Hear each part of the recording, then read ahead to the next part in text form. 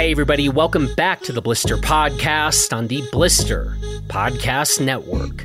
I'm Jonathan Ellsworth, and you can check out everything we're doing and reviewing over at blisterreview.com. Our guest today is one of the best skiers in the world, and certainly when it comes to versatility, Marcus Ader is one of the best to ever do it, which he has proven in slopestyle comps, he has proven in Freeride World Tour comps, and he has proven in films like The Ultimate Run. So it was a real pleasure to talk with Marcus about his training for the upcoming season, his approach to mental preparation. We talk about pressure and different forms of pressure, whether that is competing in an Olympic slopestyle competition or dropping into the Beck for an FWT finals, or filming a big line when he knows he's only going to get one shot at it. And I mentioned this over on our Gear 30 podcast this past Friday, but this conversation with Marcus functions as a really great complementary piece with the conversation I had on Friday with Hoji. So I highly recommend listening to both of these pieces and getting to hear two of the best big mountain skiers out there talking about training and their respective approaches for getting mentally prepared for big lines and big moments. And finally, Marcus and I also talk a bit about gear, and it was really interesting getting his thoughts about the Volkl Built Together program and his thoughts about the ski he spends the vast majority of his time on, the Volkl Revolt 121. This episode of the Blister Podcast is presented by Open Snow.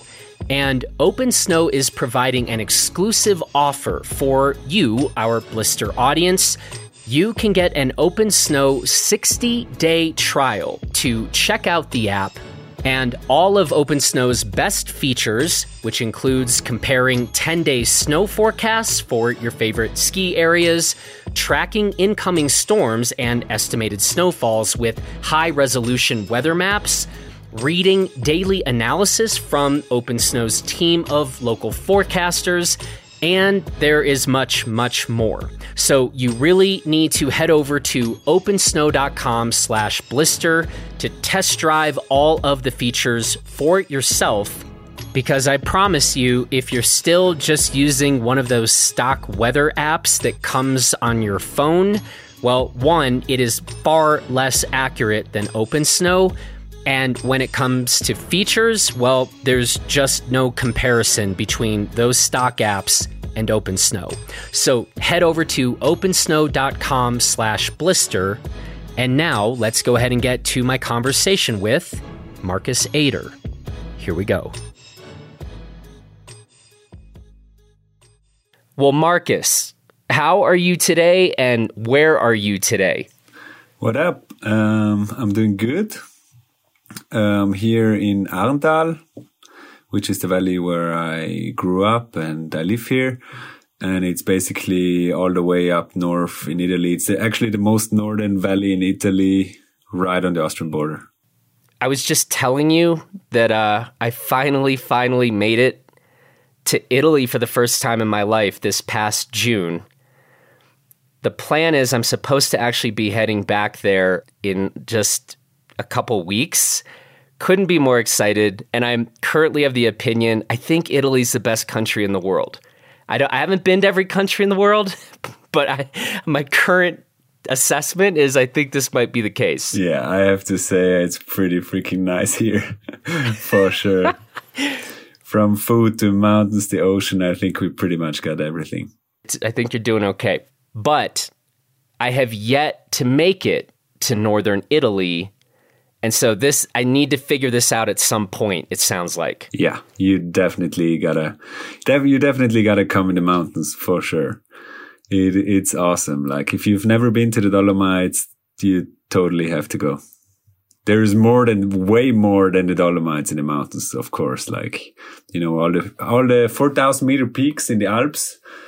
not all of them, but most of them are like bordering with Italy. So it's kind of half of them are ours too. So yeah, there's a bunch of mountains to explore for sure. How much time in the last year or two have you been able to be at home versus traveling? I think the past couple of years, of course, with COVID, I've been home more than I used to. Generally, I just feel like I need to be home more to be able to do what I do. I just need that for the balance in my life. Like when I was younger, I don't know, like right now, I have no idea how I did it because I would just be traveling for skiing for years and years, all year round, you know. After the winter season, I would go on the glaciers. After the glaciers, pretty much straight to New Zealand and Chile, coming back on the glaciers again. And then the winter starts, and I would do that for a couple of years. And then eventually I got hurt, probably because I was skiing too much. I was just, yeah, you know, I was skiing a lot of slopestyle back then, and I had my tricks, all of them on lock, and I didn't even have to think of doing those double corks. And for some reason, I have no idea, like after pretty much skiing straight for 2 years, I just didn't think and took way too much speed and wrecked my knee. And from then on, I kind of started to take my time off during the summer. Mm-hmm. And yeah. How old were you then when you had the injury? It was 2011. So 21 or 20 or something. Yeah. 21. It's kind of funny or sobering how the injuries for many of us, and for many of us who aren't remotely doing what you're doing on skis, how the injuries tend to get us to like reset and rethink our approach and what we're doing. It sounds like that's true for you. Yeah. Injuries are a breaker or a maker. You know, I've seen, like, for me, it was fueling me basically. The injury I had on the knee was pretty bad. And I still, like, every year I'm struggling because of that, basically. And, but I don't know. I just know I would keep going. Even like rehabilitation was not bad for me. I just knew that what I was working for. But yeah, I've seen like crazy talents over the years where I would think, okay, these are here to stay. And one big injury would have them quit, or like, I don't know, just couldn't keep going, I guess, which is fine too. But yeah, either a maker or a breaker. Yeah. So that knee, you said it's still something you have to pay a lot of attention to, or how would you talk about it? I mean, are you just very specific in terms of your training, or like managing that, or you're saying even with all of that intentional prehab, it's still an issue? Yeah. So basically I dislocated my knee, and it tore the ACL, have quite the cartilage damage, not anymore, which I'm super stoked about, but yeah. Bone bruise and just, yeah, both meniscus. I don't know. Maybe I said that already. And yeah, so until that point, I never really did any training during the summer. The only thing I did was skiing. I was like, okay, training is for, nerds. And I just ski. Who cares? Kind of fit. Uh-huh.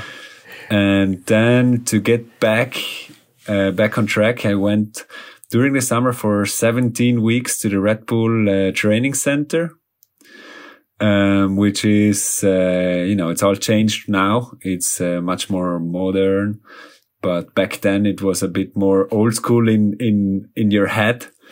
So you had to go there and basically obey to what they wanted you to do, which is a good thing for me. I was actually enjoying that.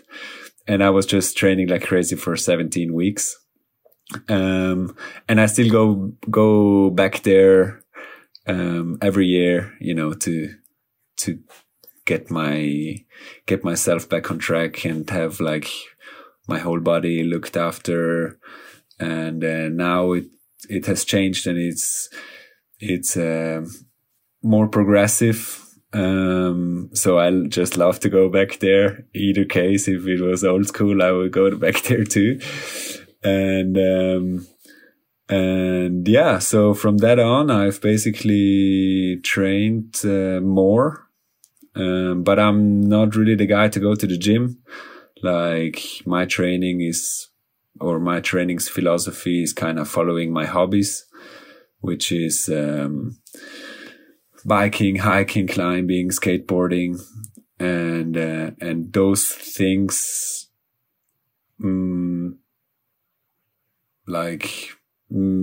make me become really fit for skiing, you know, because in skateboarding, it's about balance and coordination, and biking, of course, just helps the entire body.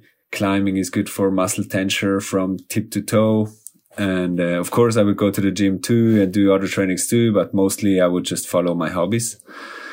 And with the knee,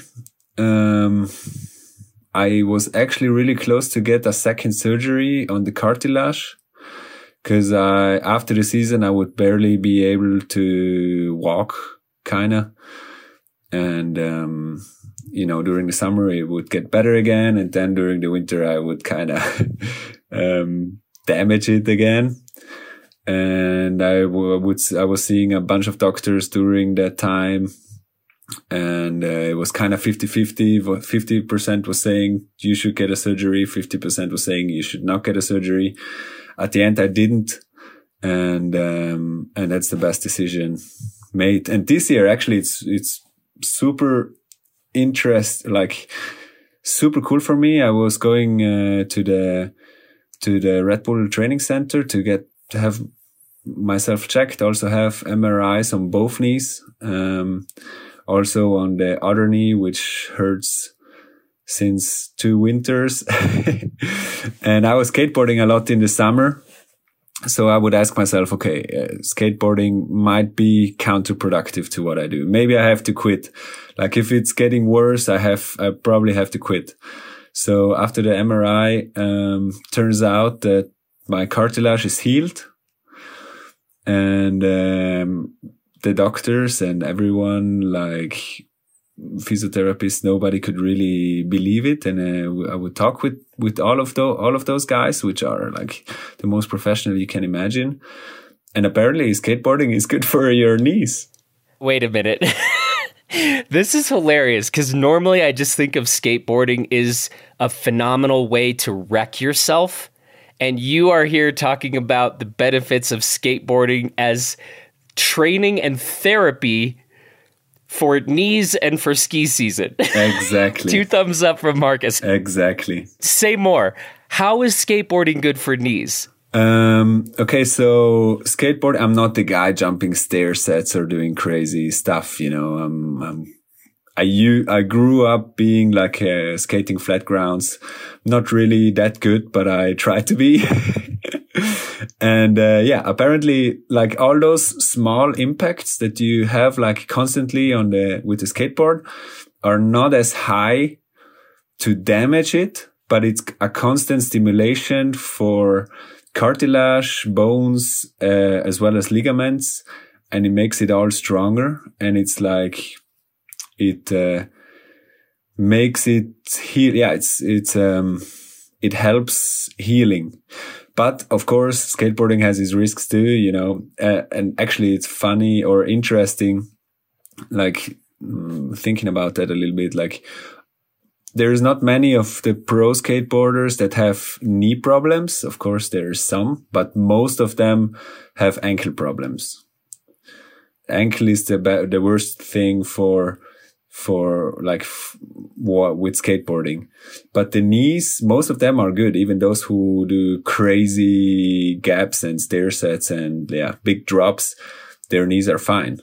And even like those who used to hit huge stair sets, like 20 years ago, there's some skateboarders that are now almost 50 and still killing it, you know. And so talking with the guys at the Red Bull Training Center, it kind of filtered out that it's actually not that bad. Actually, it's good. Let's keep it like that. It's good. Everybody, kids, go get your skateboard. Get ready for ski season. Yep. I mean, this is a timely topic, right? I mean, it's actually here in Crested Butte has been snowing good the last several days, and nice. It's going to be game on very soon here, I think. But so let's stay a little bit on this, like how you get prepared for an upcoming season. And so you've spelled out what you're doing, but two things I'd like to ask you a little more about: the climbing and the biking. Like, what kind of climbing are you doing? What kind of biking are you doing? Biking, I'm not a big biker guy. It's just for before the sport, like before sport or after sport, something nice to do in the nature to get rid of the lactate, like the, you know, when the bad thing in your lactic muscles. acid. Yeah. Exactly. More kind of road riding? No, it's like on a steep everywhere where I live. Okay. And so I'm using the e-bike. I've got a pretty nice e-bike. So yeah, it's nice. It's super nice because it's not with the biking. It's usually, it has always been too intense because everywhere you go steep up. That's counterproductive if you're doing other training. And with the e-bike, I can do some really nice biking and get high up and get the views and stuff without being too intensive on the muscles. Just like that little bit, for me, it's kind of 130, heartbeats. The pulse is like 130. I have to kind of stay underneath that range. And it's just the best training for me.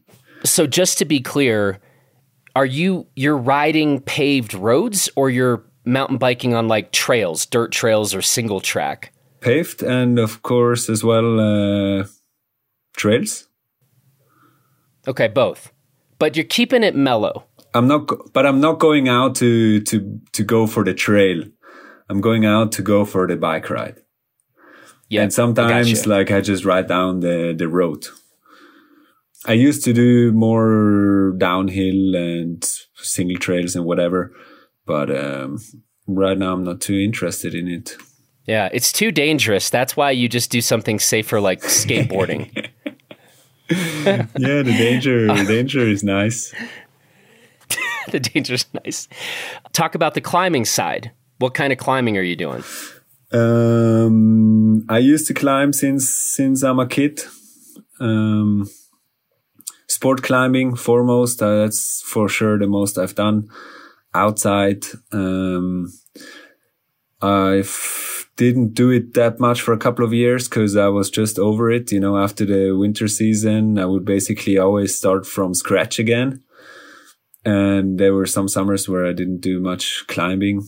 Also, yeah, life is pretty busy and don't always have the time for it. Getting back into it a bit more. My friends build a super, super cool, boulder place at their home, which it's like, it's a high boulder. It's like 5 meters high. It's really, really cool. And so after skiing or after ski touring, we would go there, hang out, have a few beers and climb a little bit. And of course, during summer, we meet there sometimes. Yeah. I did some multi-pitch stuff, not very much though. Last week we did a super cool multi-pitch in the Dolomites in Cortina. You have to check that place out. climbing is freaking awesome. And climbing around where you are, I think sounds like pretty freaking awesome. Yes. Yeah, it's my home valley is not really famous at all for sport climbing or whatever climbing, because we don't have, it's like steep everywhere, but we don't have that many walls. But it's the climbing that is there is really, really, really good. Like super cool. There's, we have a super cool granite wall. There's one place where, you know, you can always go when it rains because it's like such a huge overhang that, you know, it can be pissing rain and you're still dry. But there's not too many people coming here for that because we have the Dolomites just 20 minutes away. And most of the people would go there, basically. But it's quite the mecca for ice climbing, actually. Like, ice climbing is insanely good here. You don't ice climb, do you? I did a little bit. Yeah. That's the thing where the entire wall can just rip down on you has always... Yeah. Yeah, that's what I think a lot about. The big reason why I have not really explored that world. Do you climb? Used to. Yeah, used to. Life is, this whole blister thing has made me kind of pick my spots in terms of my outdoor activities. So, and climbing, more than any sport I've ever done, it was like if I wasn't climbing 4 times a week, like without fail, I just would get worse very quickly. Whereas like if, you know, skiing, if you miss a week of skiing, I don't notice any difference. Climbing, it would just be like, oh my God, I just lost all my strength because I missed like 5 days. For sure. That's the crazy thing with it. Did you agree with that? Yeah. Yeah. Like when I start climbing again, I really try to go as often as I can. Because if I just go once a week even, it's just not enough. You just stay where you are. Instead, when you go like 3 times a week, you know, you can really feel how that you're getting better fast. And yeah, it's kind of hard to find that time, but I just hate to suck. And therefore I need to do a lot of it when I do it. Yeah, that's right. You talked about, you know, in your maybe early years of really coming up on the scene, you were just skiing nonstop, traveling nonstop. You talked about you weren't a training nerd. Do you think attitudes are changing now? And I'm thinking about, well, actually, like I, you know, spent a little time with like Max Palm this past June. And I mean, that kid, I mean, incredible skier, but that guy, I'm like, I don't know that he's like a training nerd right now either, but maybe I'm not giving Max enough credit. I mean, he's just so good at what he does, but I'm like, I'm curious from your perspective, are you seeing the 19 and 20-year-olds, are they taking the training side of things more seriously than, you know, when you were a 19 and 20-year-old and like you're seeing, you know, the folks coming up with you around that time? What are you seeing? For sure. Yeah. Those guys who are doing World Cups and going for the Olympics and stuff, those guys are trained to the max. It's super impressive. Like, you know, I grew up in the golden age of skiing, I would say, kind of, you know, we didn't have national teams or coaches or all of those guys like looking after us. We had to organize everything ourselves, like do all the talking with sponsors ourselves, you know, figure out a crew to travel with. I would travel with Italians, Austrians, Swiss people, French, you know, whoever. Like we were all just homies traveling together and helping each other with learning the tricks. And we would also do everything. We would go to the backcountry, streets, slope style contests, big air contests, you know. and I think I was kind of like, my generation, you know, there was probably one generation, or there was one, yeah, the generation in front of me. Like I was kind of in the transition of where everyone does everything to, okay, Olympics coming up. I really wanted to qualify for Sochi as well. First Olympics for us free skiers, even though I was not the biggest fan of all of that. And yeah, so all the teams developed, coaches, trainers, and as a skier now in freestyle, the only thing you have to think about is your tricks and your run. And there is not much other you need to think about because it's all taken care of. And I used to be super against that. Like skiing, also the fact that I had to do all the organization, everything myself, just brought me so much further in everything else in life. It just told me so much in life, which I can use now and for the rest of my life. You know, it just told me so much. And I was kind of thinking, okay, FIS is kind of destroying our sport. But now I see it different because I think it's super cool. Like the guys that do the World Cups, they are insanely trained and they freaking love skiing. They do it all year round. And their one goal is to push the level and get to the top and be more tech. And I think that's a huge dedication that those guys have to the sport because they really, really train. And it's inspiring for me. It's inspiring for me to train more and do more and be fitter because I see how fit those guys are. And I just want to be more fit too, you know? And I kind of thought, okay, with the Olympics and all that stuff, we're going to lose our sport is going to lose being cool. We're going to be like mogul skiers. But also that is not true at all. Like just coming back to mogul skiers, skiing moguls used to be super cool. Like every race was different. All the moguls were different and jumps. You know, it was way more freestyle. And now it's okay, exactly that amount of moguls, that jump, whatever. And, but free skiing already has such a great life behind it that it didn't happen. You know, those who didn't decide to go for the Olympic program invented new ways of skiing. Like you know, what the young kids are doing is sick, you know, with all the swerving going on and all those trends in skiing, and they just push the skiing to another level in their way, which is far away from Olympics. But it's growing everywhere. I just think it's super cool. Free skiing has such a nice culture still.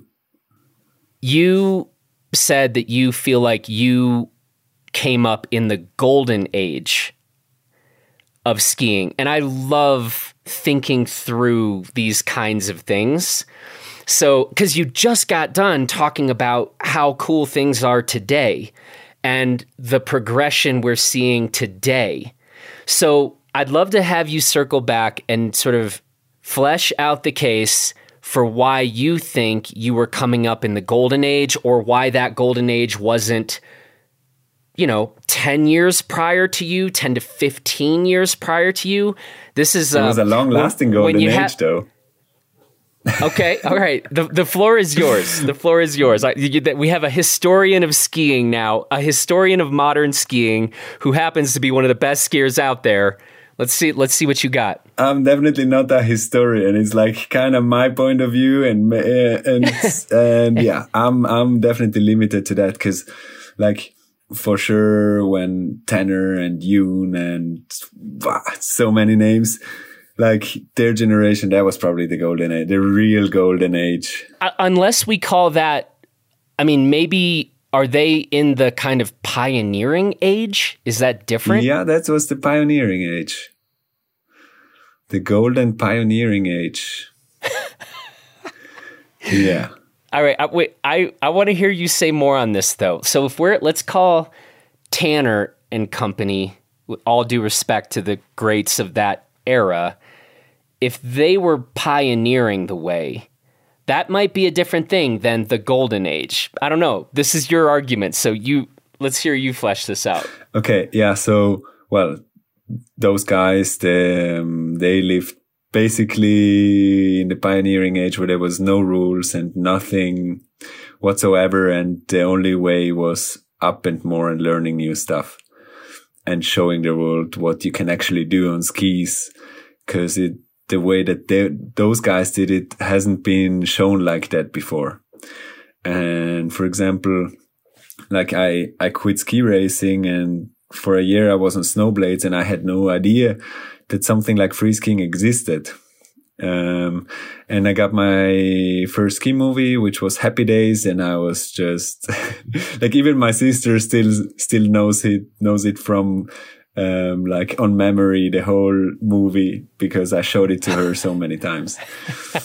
And what I think about the golden age that I lived in was like just the creativity in the whole sport and in the whole lifestyle, with competitions like slopestyle and bigger competitions where every contest was different formats, just different feelings to it, where now that all is standardized.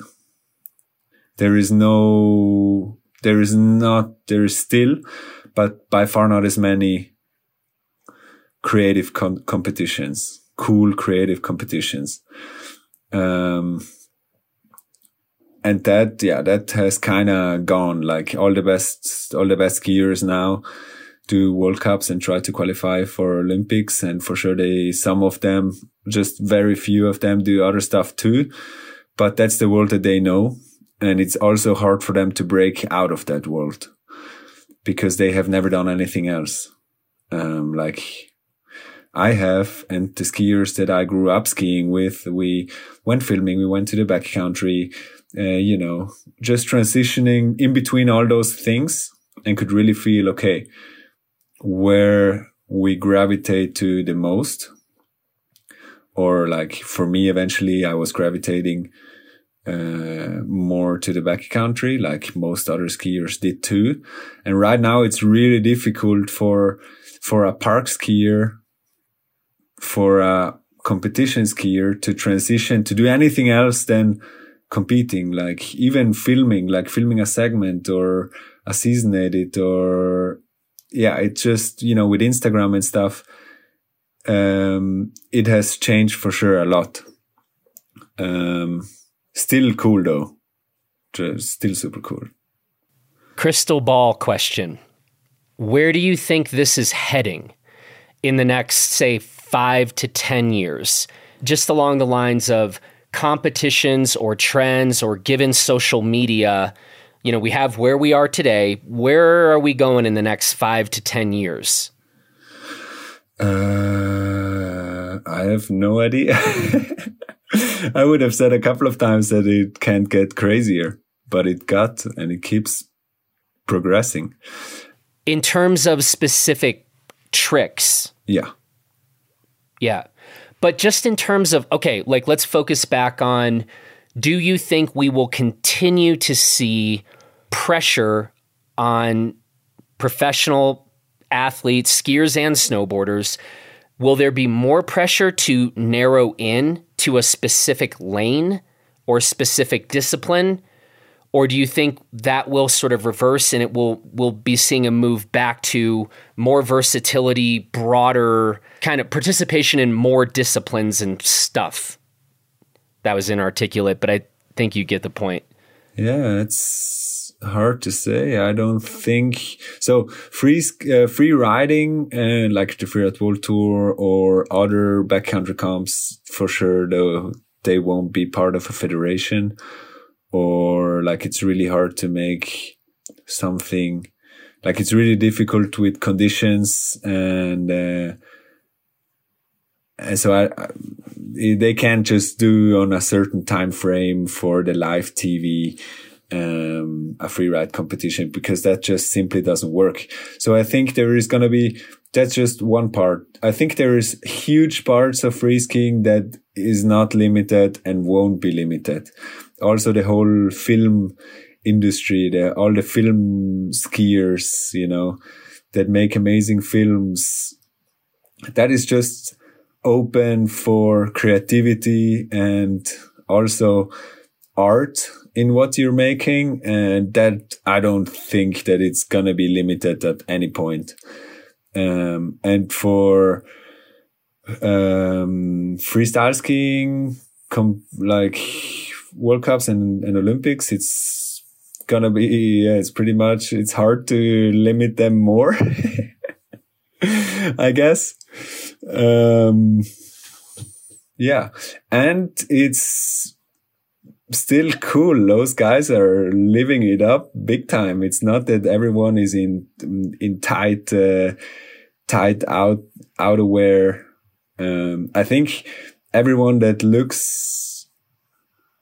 sees like a competition, a freestyle competition,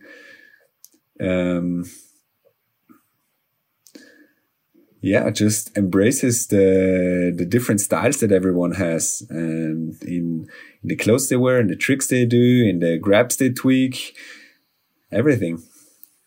So yeah, I don't know. The level for sure is just only gonna go up in freeriding as in freestyle.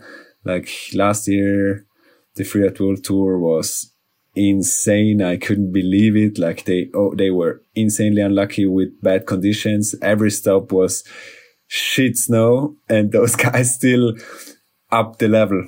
So how's it gonna be this year if they got good conditions? Like, you know, you named it before, Max Palm.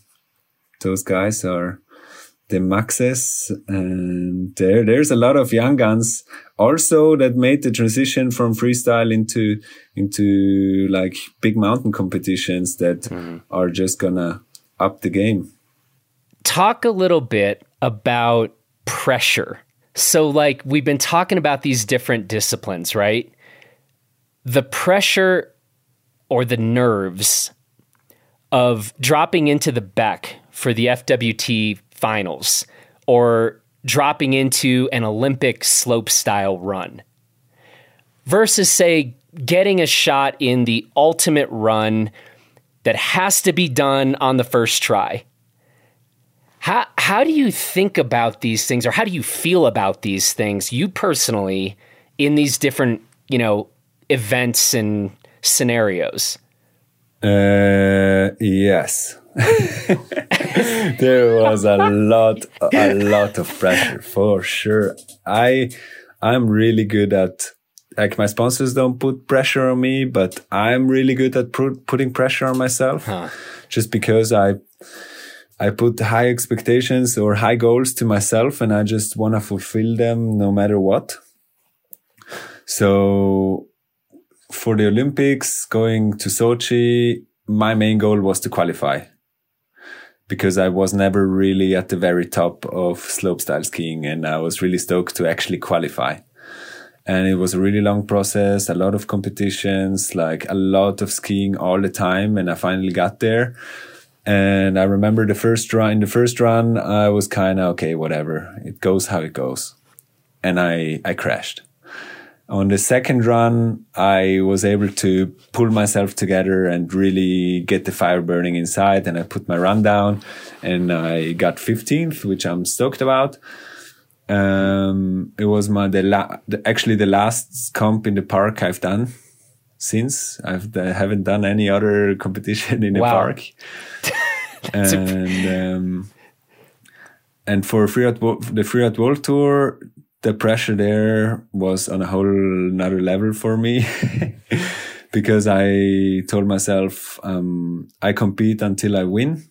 And the first year that I did the entire tour, I got second overall. And for the second year, it started off super good. I won the first two. No, I won the first one, got second. I won in Japan. I got second in Canada and I won in Fieberbrunn. And then I only needed like a top 10 place to make it. So, and that's when, you know, that only needing a top 10, that the pressure inside of me went way up. And because it was easy, you know, and people would expect me that it's easy. So I just got crazy about it, and I crashed, of course.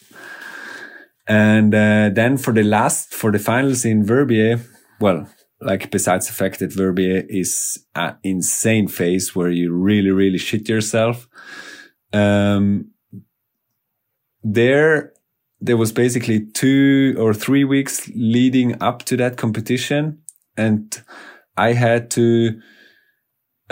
So in case Christopher Tudel was second, if he wins, I just didn't have to crash. I just had to make it to the bottom. But I would never do a run only skiing down. Like, yeah.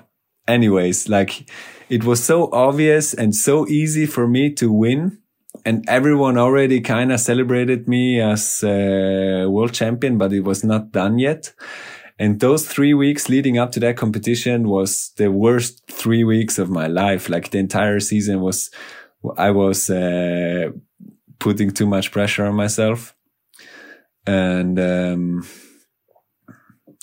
ended up Christopher was second. So I knew on the top that I already won, and I did a cool run. I was really stoked. And yeah, so the pressure was off pretty quick. And the cool thing about putting a lot of pressure on yourself is when it gets released, it's such a amazing, amazing, amazing feeling that is you cannot put in words.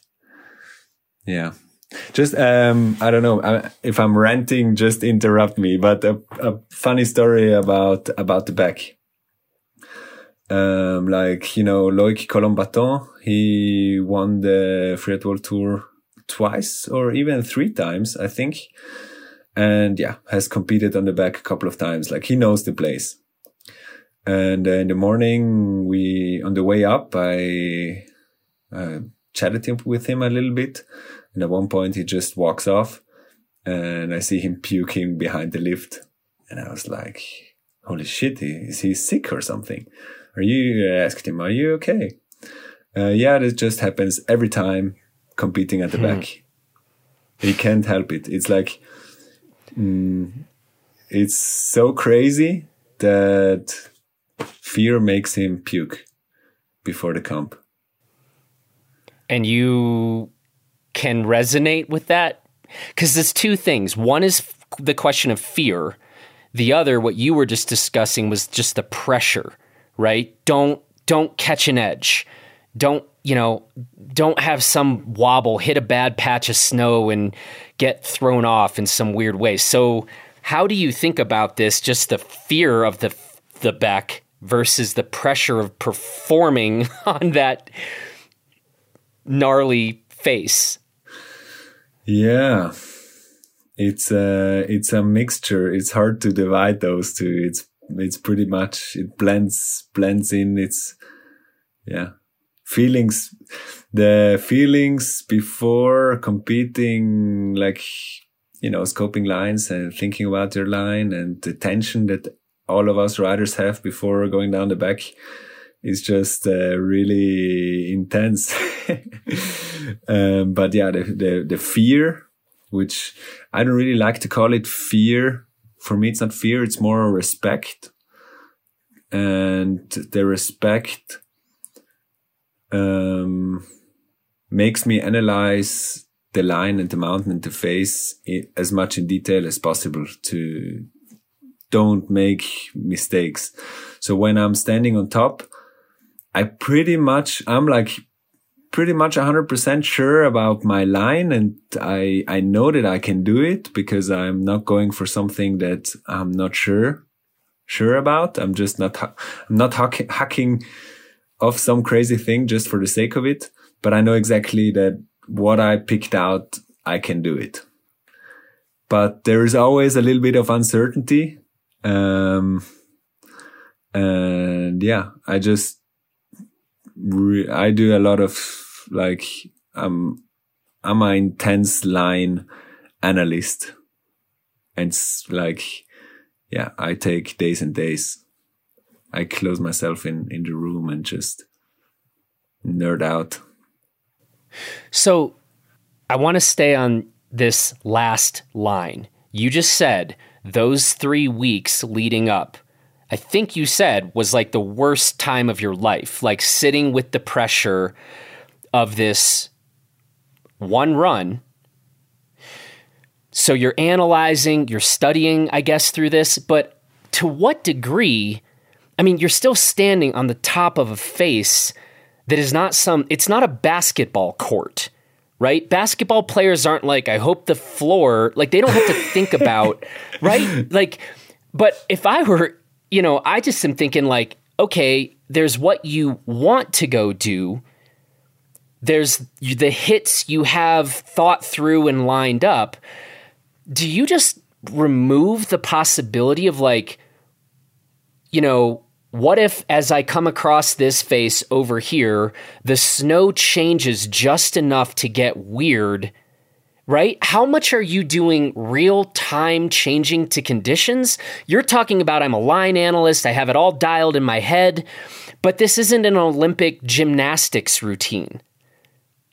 How help me understand the like working through the line and knowing exactly what you want to do versus having to deal with those conditions at that time, specifically when you drop and maybe the sun just went behind the clouds. Explain. Just deal with it. Okay. So first thing I need to say is I'm not like, there is different types of skiers on the Freeride World Tour. There is those who really always want to get into the exposed stuff with big consequences. And sometimes like on the back, it's hard to avoid that. But even on the back and generally on the tour, I rather search for lines where I can do big tricks. And, but if I crash, I just tumble in the snow. I don't fall over rocks. I hate to ski on big exposure where shit can really go wrong if I crash. Like the difficult stuff that I do or tricks or where I go big, I just know, okay, if I crash here, I just tomahawk in the snow and it's probably going to be violent and bad and I could get injured, but it's not, I'm not falling over rocks. And yeah, if the snow, like, that sometimes the snow can be bad and it can always be bad in places. And I just need to be as good of a skier to be able to handle it and race as fast as I can. Also, if the snow sucks. Get off the snow as quickly as possible. That's what I remember talking to Xavier Delarue, who was just like, he's like, one of the reasons I flash lines like I do is get in and get off. Don't hang around a long time on certain lines, yeah. Right? And I was like, well, that actually sort of makes sense. Yeah. Like high speed, every turn, I also try to make every turn matter in a sense. I don't just want to be wiggling down from one cliff to the other, but I want to link that with turns that are necessary to do that line. Like, yeah. There's one line in Fieberbrunn, actually the one where I won, where I was really, really stoked about, where every turn mattered, I was really stoked about that fact. And coming back to pressure, because I have like a third pressure season, which was the ultimate run, which just it was a way different situation than Olympics and Freeride World Tour, but also actually that was also really put a lot of pressure on myself, because of the fact that we filmed the run from the bottom up. So basically the first thing that we could do was, or that we had to do, was in the valley and in the streets and in the castle. Because that's the first thing that gets snow and the first thing that where it doesn't work anymore. So basically like that, we were working our way up the mountain. After that, the resort would come into play. And after that, we would go to Zermatt. And, basically, so if I got hurt during anything of the process, there wouldn't have been a beginning. Like, yeah. So we were thinking about, okay, after we had the resort done, we were thinking about, okay, should we just in case film the start there? So at least there is a beginning, because if I get hurt, there is not going to be a beginning. And I was just really pushing myself the whole time. And I was really scared to let down the whole team. Everyone was working really hard. Everyone put a lot of sweat and thoughts and creativity. Everyone was like way into the project. And the big pressure there was to let everyone down by not being able to finish it because I get hurt. And the opening shot, like on the first glacier, that was actually really the last shot. Like the first shot was the very, very, very last shot on 2nd of July in Zermatt. So until that day, I was, pretty much always a bit freaking out.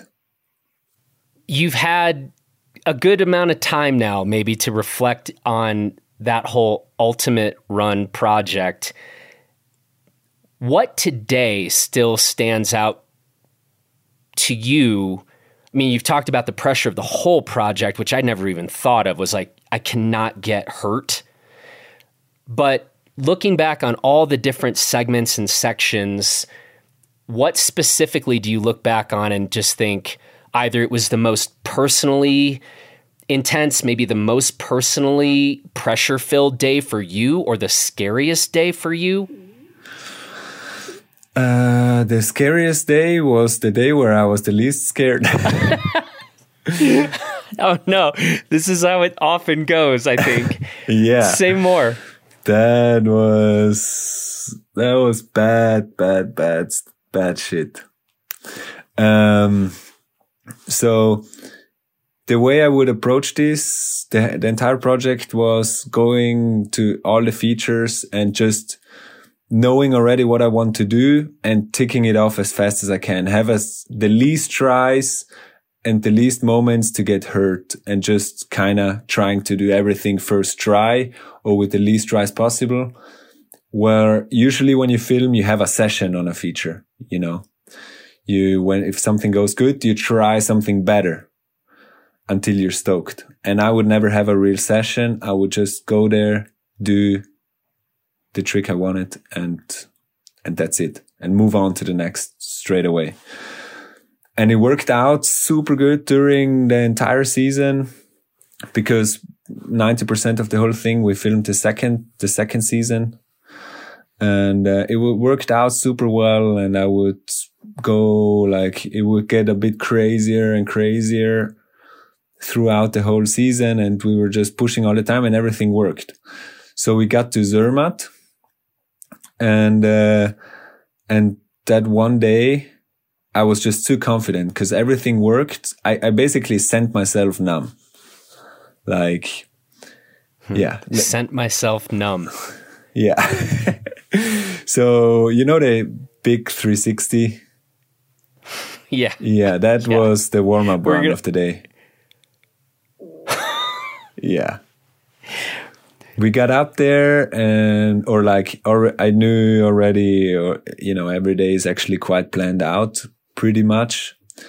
And I knew I wanted to do that. I've seen that the year before. I skied through it with Sam. And so, okay, let's go there straight. We flew to the bottom of it. I looked at it. Okay, let's do it.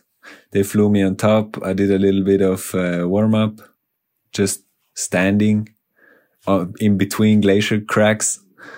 And I dropped in, and you can't really see, but there was quite the line before that too, with one ice drop, a couple of turns, and then the big drop.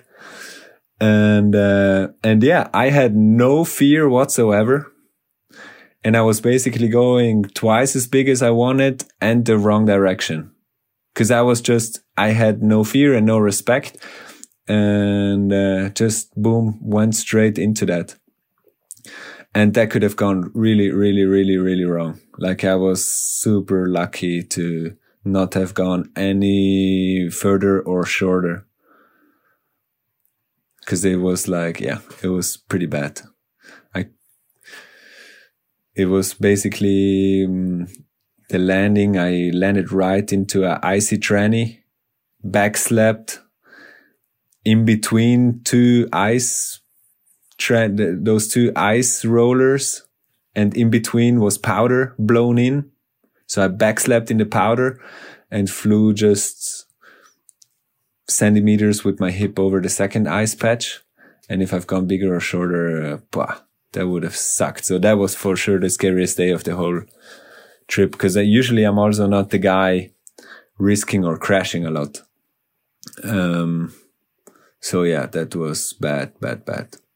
So, but in hindsight, I mean, you said you sent yourself numb and that you didn't have the proper respect, but you really think that, like, say, going forward, there was something that you saw or could have anticipated, like that the next time through if there is a similar situation, your approach would actually be different? Like, I want to ask if you really could have or should have known to do something different, or if this is just, hindsight is 2020. So of course, in hindsight, it's like, I guess I should have done something different. But you're saying there were enough signs and things to see my approach should have been different there. Yeah, it's just stupid. If I look at it now, it's just stupid. I don't know how to say it. It's just so not me. I was like, it never happened to me to be like in skiing, to be embarrassed about something. And I was really, really embarrassed for 5 days.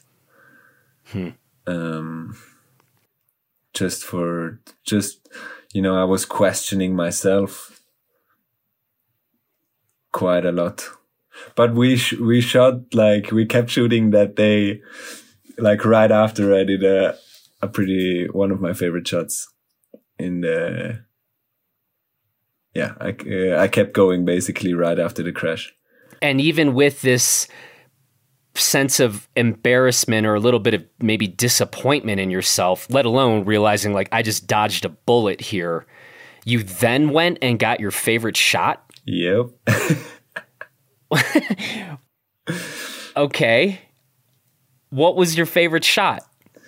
The nose butt. No, I don't really have a favorite shot in the whole thing, but one of my favorites. It's a nose butter 7 of the glacier, of the ice block.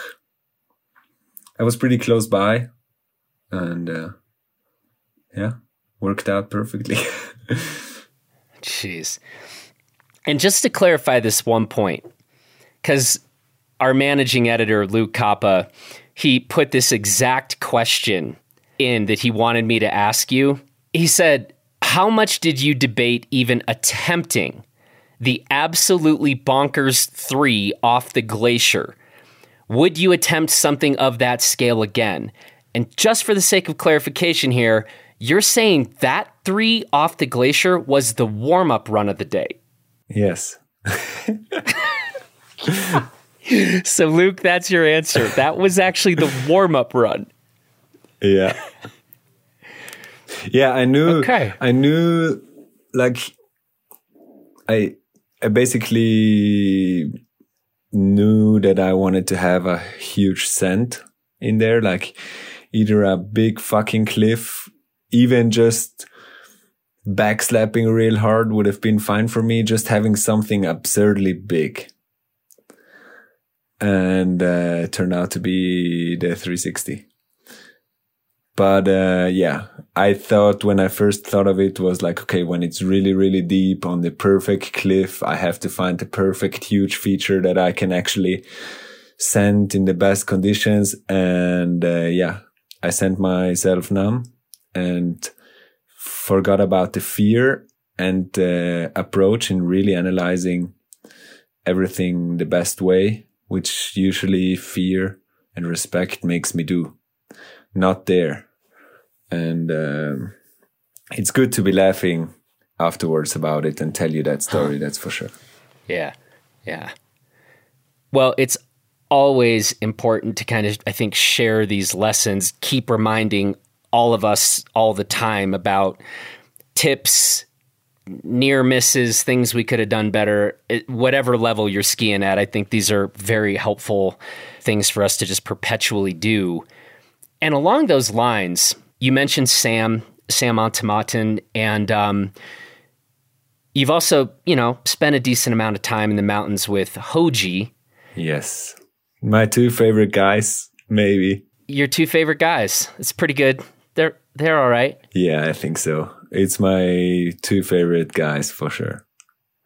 I have a lot of skiers I love, but those two are on the top. Anything in particular, like any particular lessons that kind of stand out, either things they just explicitly told you being out in the mountains or things you just observed watching those guys? So the thing with Sam is he stays really calm in the most extreme situations. Like, he doesn't make you panic. Like, he maybe tells you very clear once where the difficulty is.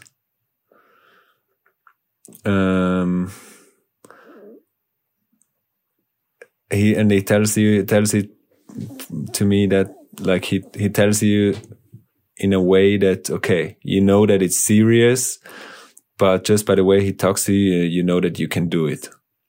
We've been on expedition in Georgia and did a bunch of mountaineering leading up to that.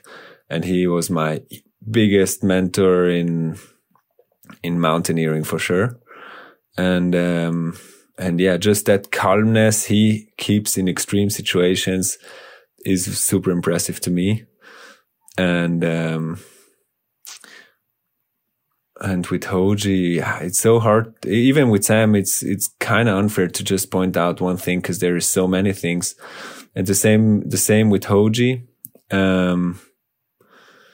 He's just a great human being, insanely passionate about skiing, and of course the gear, as everyone knows, and as well as wanting or trying and actually making the best time for everyone. Like, probably when I started, I was younger and I was super hungry and I just wanted to get all the best lines and, do the best thing always, be better than everyone on every shoot, which, of course, doesn't always work. And Hoji, on the other hand, is helping everyone out with finding a line and make sure that they're lined up, that everyone is lined up with what everyone, like, he just makes for a great time for the whole crew, which ultimately makes everyone skiing better. And you don't, with him for sure, I learned that I don't always need to be the best, but wait for those moments, choose my battles better. And yeah, just be there with everyone and have a good time instead of just thinking about myself and what I want to do. When you say that he helped you understand better to kind of pick your battles, I can't imagine Hoji actually saying something like that. Hey, Marcus, you need to like choose your battles. So is that more, correct me if I'm wrong, but would that be more communicated if you're looking at lines, you're standing on something, you're kind of doing line analysis together? Is that when that would get communicated? Like he'd be like, I don't know, you could maybe try that, but maybe not today? No, or as well, like, you know, we talk about everything of a line, but I think what brought that message across is just by hanging out a lot and seeing the way he does it. And as well, for sure, getting older also, you learn more to pick your battles. And, yeah. Pick your battles and don't send yourself numb. Yes. Those are two big takeaways from this and conversation. Probably also the first time where I really blew my knee bad was because I sent myself numb, because I was just skiing too much and just didn't have any fear and respect from it at that point. So yeah, that's when the mistake happened.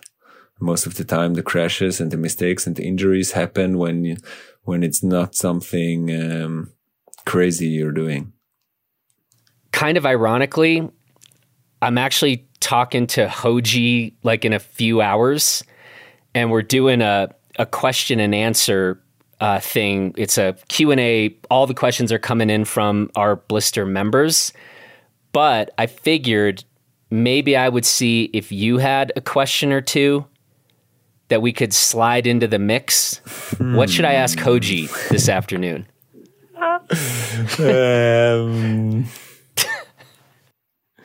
Yeah, I would love to hear the answer about, just ask him if he feels old. I think I know what his answer is going to be, but all right. I know too, but it's just hilarious. All right. That's all you got. Yeah, it's hard when I'm really bad at saying something when it's like specific then, or... All right, here's the deal. If you don't come up with something else, I'm just going to ask him, what is your favorite Marcus segment? All right. Okay, you like that one. All right. You could ask him when he's finally moving to Austria. Ooh, okay, that's a good one. You're going to like get the entire nation of Canada furious on this one. But, I know. You're like asking them to like remove a national treasure, but we'll see. You're going to start an international incident here.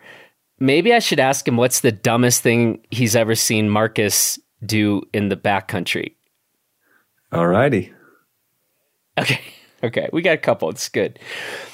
Let's talk gear a little bit. Yes, sir. Well, let's talk a bit about this Vocal Built Together initiative. Mm-hmm. Built Together is super cool. I'm really stoked on that because it changed my skiing a lot because we got the best skis now. It has changed so much from before the Build Together was initiated, because the skis weren't really how we wanted them or how we needed them, and the guy doing the product development just didn't listen to us. He thought he knows everything better, and then this whole thing changed and Built Together came into play. And the first project was the 121, which is the ski that I always use for everything. And yeah, we would basically develop that ski with the entire team. The engineer used to be used to compete in slopestyle, did his master in engineering, and started to work for Völkel. And so he exactly understands everything that we tell him. And we did a bunch of trips together to make that ski work. We also decide about designs together and artists and everything. And so now I think it's been 6 skis that have been developed since. I've been part of 3 pairs because Shinka, which is the team manager and also product manager, he's probably the most legendary team manager in the game. He picks the team that fits to the ski that is about to be developed, basically. So for the 121, we had it was a group of freestyle, backcountry freestyle freeride guys. We just finished the 114, which is more of a big mountain charging ski, directional. And so Shinka put the team together that uses that ski the most. And, so us riders actually developed the ski for us. And the same thing in park skiing. I think this year is going to finish the 3rd park ski, which of course is made with the best park skiers that are in the team and actually out there. And so, it's really cool because it's also cool for me to see how the park ski is going to turn out, because those guys, they think about as much of how a park ski could be like we do with the freeride skis. And so there is some cool technologies and stuff going into that. Super exciting. Do you have like a particular design element that you personally really pushed for with the Revolt 121? Or related question, do you kind of have just a specific design characteristic or quality of skis you're going to be on that you always are particularly sensitive or particularly pushing for a particular, is it about shape? Is it about flex pattern? Is it about weight? Is it about, well, I'll let you take the question from there. So I think the coolest feature that Lucas, the engineer, came up with together with Völkel, which I had no clue about, is the 3 radius side cut. So basically, how a ski with a fat ski with a huge radius is super nice in the POW because it drifts super easily and it makes the ski way surfy. But on the slope, it's super boring and it sucks to ski on the slopes. And so with this 3 radius, when you go on hardpack, the smaller radius grabs and you can actually really race on the slopes as well. Like if there's a couple of centimeters of fresh, I always use the fat ski. I always use that ski because it's just too fun in every conditions. So that is one of the things that is part of pretty much every ski now. But we always test a lot of different shapes. Like with every ski, we've always been testing a two radius side cuts as well. Just to see if the difference is actually still up to date or like if it actually makes that ski better as well. And it always turned out to be the 3 radius. So it's like one thing that goes through the entire line. And And it's been a long time. What else is cool? Well, for me, it's the softer tail as the nose, because when you land, softer tail than the tip. Because when you land, it makes the tail sink in a little bit more, and the position of landing is actually way more natural and centered than than for most other skis. So you can stomp better, and the stiff nose makes it, the stiff nose then shoots out of the snow without bending up in the front and making like that wall in the front. And I suppose if you tell me, are you skiing the Revolt 121 dead center? I skied 1.5 centimeters back. 1 to 2 centimeters back. Like on the free ride, I would mount it 2 centimeters back. If we're going to hit backcountry jumps, I mount it 1 centimeter back of the true center, which is a couple of centimeters before recommended, like towards the middle of recommended. So that makes sense, actually. I mean, so that slightly softer tail, when you're already quite forward on the ski, that tip will come up. You want that thing. You don't want that tip submarining below the snow or being too soft where it's flying up into your face. And then that softer tail, I see how that works. I mean, I guess if you're really, really landing back seat, maybe that makes the ski more prone to wheelie out.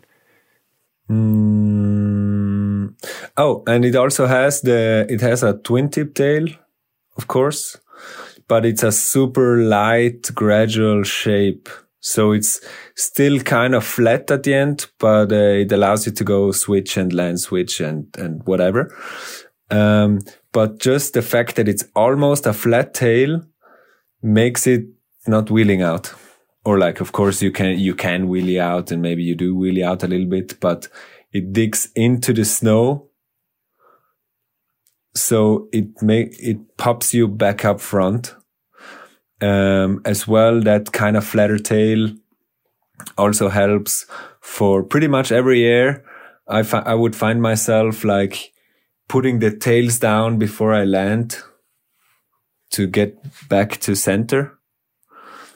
And if it's like a real tail twin tip, would make you wheelie out.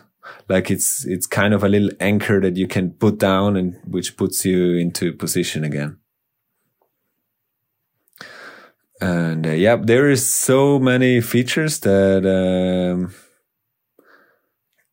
I can't. There is not that, but it doesn't come to my mind. But the whole ski is thought through super well. And you've said it multiple times, but this is the ski you're spending the vast amount of your time on. Yeah.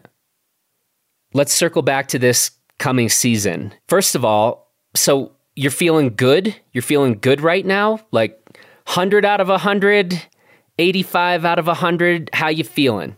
I am feeling... I haven't done too much in the last 2 weeks because life is super busy at the moment. Fall is always a busy time of the year. This year more, but prior to the last 2 weeks, I felt really, really good. So I think I never really feel ready for the season. I always feel like I'm not that fit as I want to be, and I never really. Going into the season, I'm never like, okay, I'm going to destroy it completely because I'm just so prepared. I always feel under-prepared. And also right now. But the snow can come for sure. What's on tap for you this year? It's kind of a secret. Couple of secrets. But yeah, it will be competition and filming. We won't tell anyone. Coming your way for filming, but more north. Competition and filming. A lot more north. Okay, we're going to AK. I'm telling it. We're going to AK, super exciting project. Going to AK. I can't tell you that much more about it, but last time I've been there was in 2015 with MSP. And I feel like I'm a much better skier now, so I'm really excited to see what I can do there now. And yeah, there's also an exciting competition coming up, which is a bit of a secret too. And yeah, lots of things to do. Well, now I'm excited hearing you talk about, like, I feel like I'm a much better skier than I was the last time I was in AK. You have my attention. that I will stay tuned for that. Yeah, AK is just that's the place where you can really show your skills. There is no place like that. There is places with also super sick AK conditions, like Georgia. For example, when we were in Georgia, it was basically being in AK. It totally felt like that, spines, big pillows, lots of snow, great snow quality. But there, which is a plus, which is like something good and bad, is that it's not a super developed country. So if you have to go to the hospital, it kind of sucks, but that makes it also such a nice cultural experience because it's just a super beautiful country where people live way different than here or in the US and Canada and where I usually ski. Yeah, and in AK, it's everything around it is a lot more dialed to be able to perform the best, let's say. Well, man, I appreciate you taking the time today. This has been a fun conversation and one I've been looking forward to for a while. I love our revelation that everyone should be skateboarding to get healthy for ski season. That's one of my favorite takeaways. So yeah, go get on your skateboards, kids. What could go wrong? Looking forward to seeing what you put together this year and hoping you feel good through the season too. Yeah, thank you. I hope so too. And I hope you're going to feel great as well. Since it already dumped at your end, I'm jealous. I know. We got snow here. I'm heading to Italy. I mean, things seem to be going okay, right now. Yep. See how long the world, how much time we have, or let's say till the world goes crazy. Because over here, it definitely feels like it. Gotta enjoy the winter for sure. Who knows what happens in the world? Does it? Yeah. We should also say too, we'll include links to the Ultimate Run if there's one person left on Earth who has yet to watch this. Not sure what you're doing, one person left on Earth, but people can also check out you in the latest MSP film. We were at the premiere in Crested Butte. What was that now? A few weeks ago. Super fun. I was there with a bunch of friends. We're all quite excited about mountain biking right now. Yeah. Watched the film and we were all like, all right, ski season, let's do this.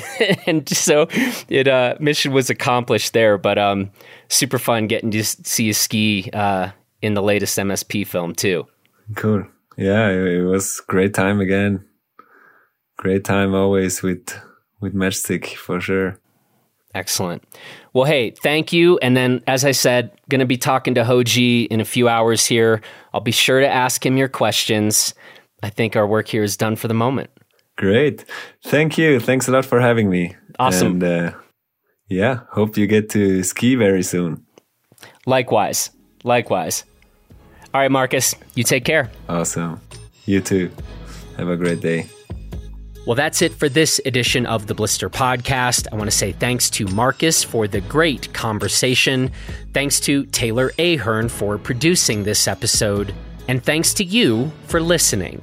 If you are enjoying these Blister Podcast conversations, we would very much appreciate it if you would take 30 seconds to leave us a rating or review wherever you get your podcasts. And that step will just help us keep this thing going and growing.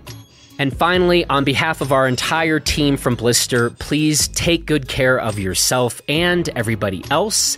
And we will talk to you again tomorrow over on our Off the Couch podcast, then Wednesday over on our Crafted podcast.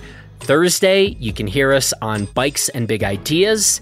And then next Friday, we're back with another Gear 30 episode. So lots of great podcast conversations happening over here every single week. Check them out, and we'll catch you on the next one. Thanks, everybody.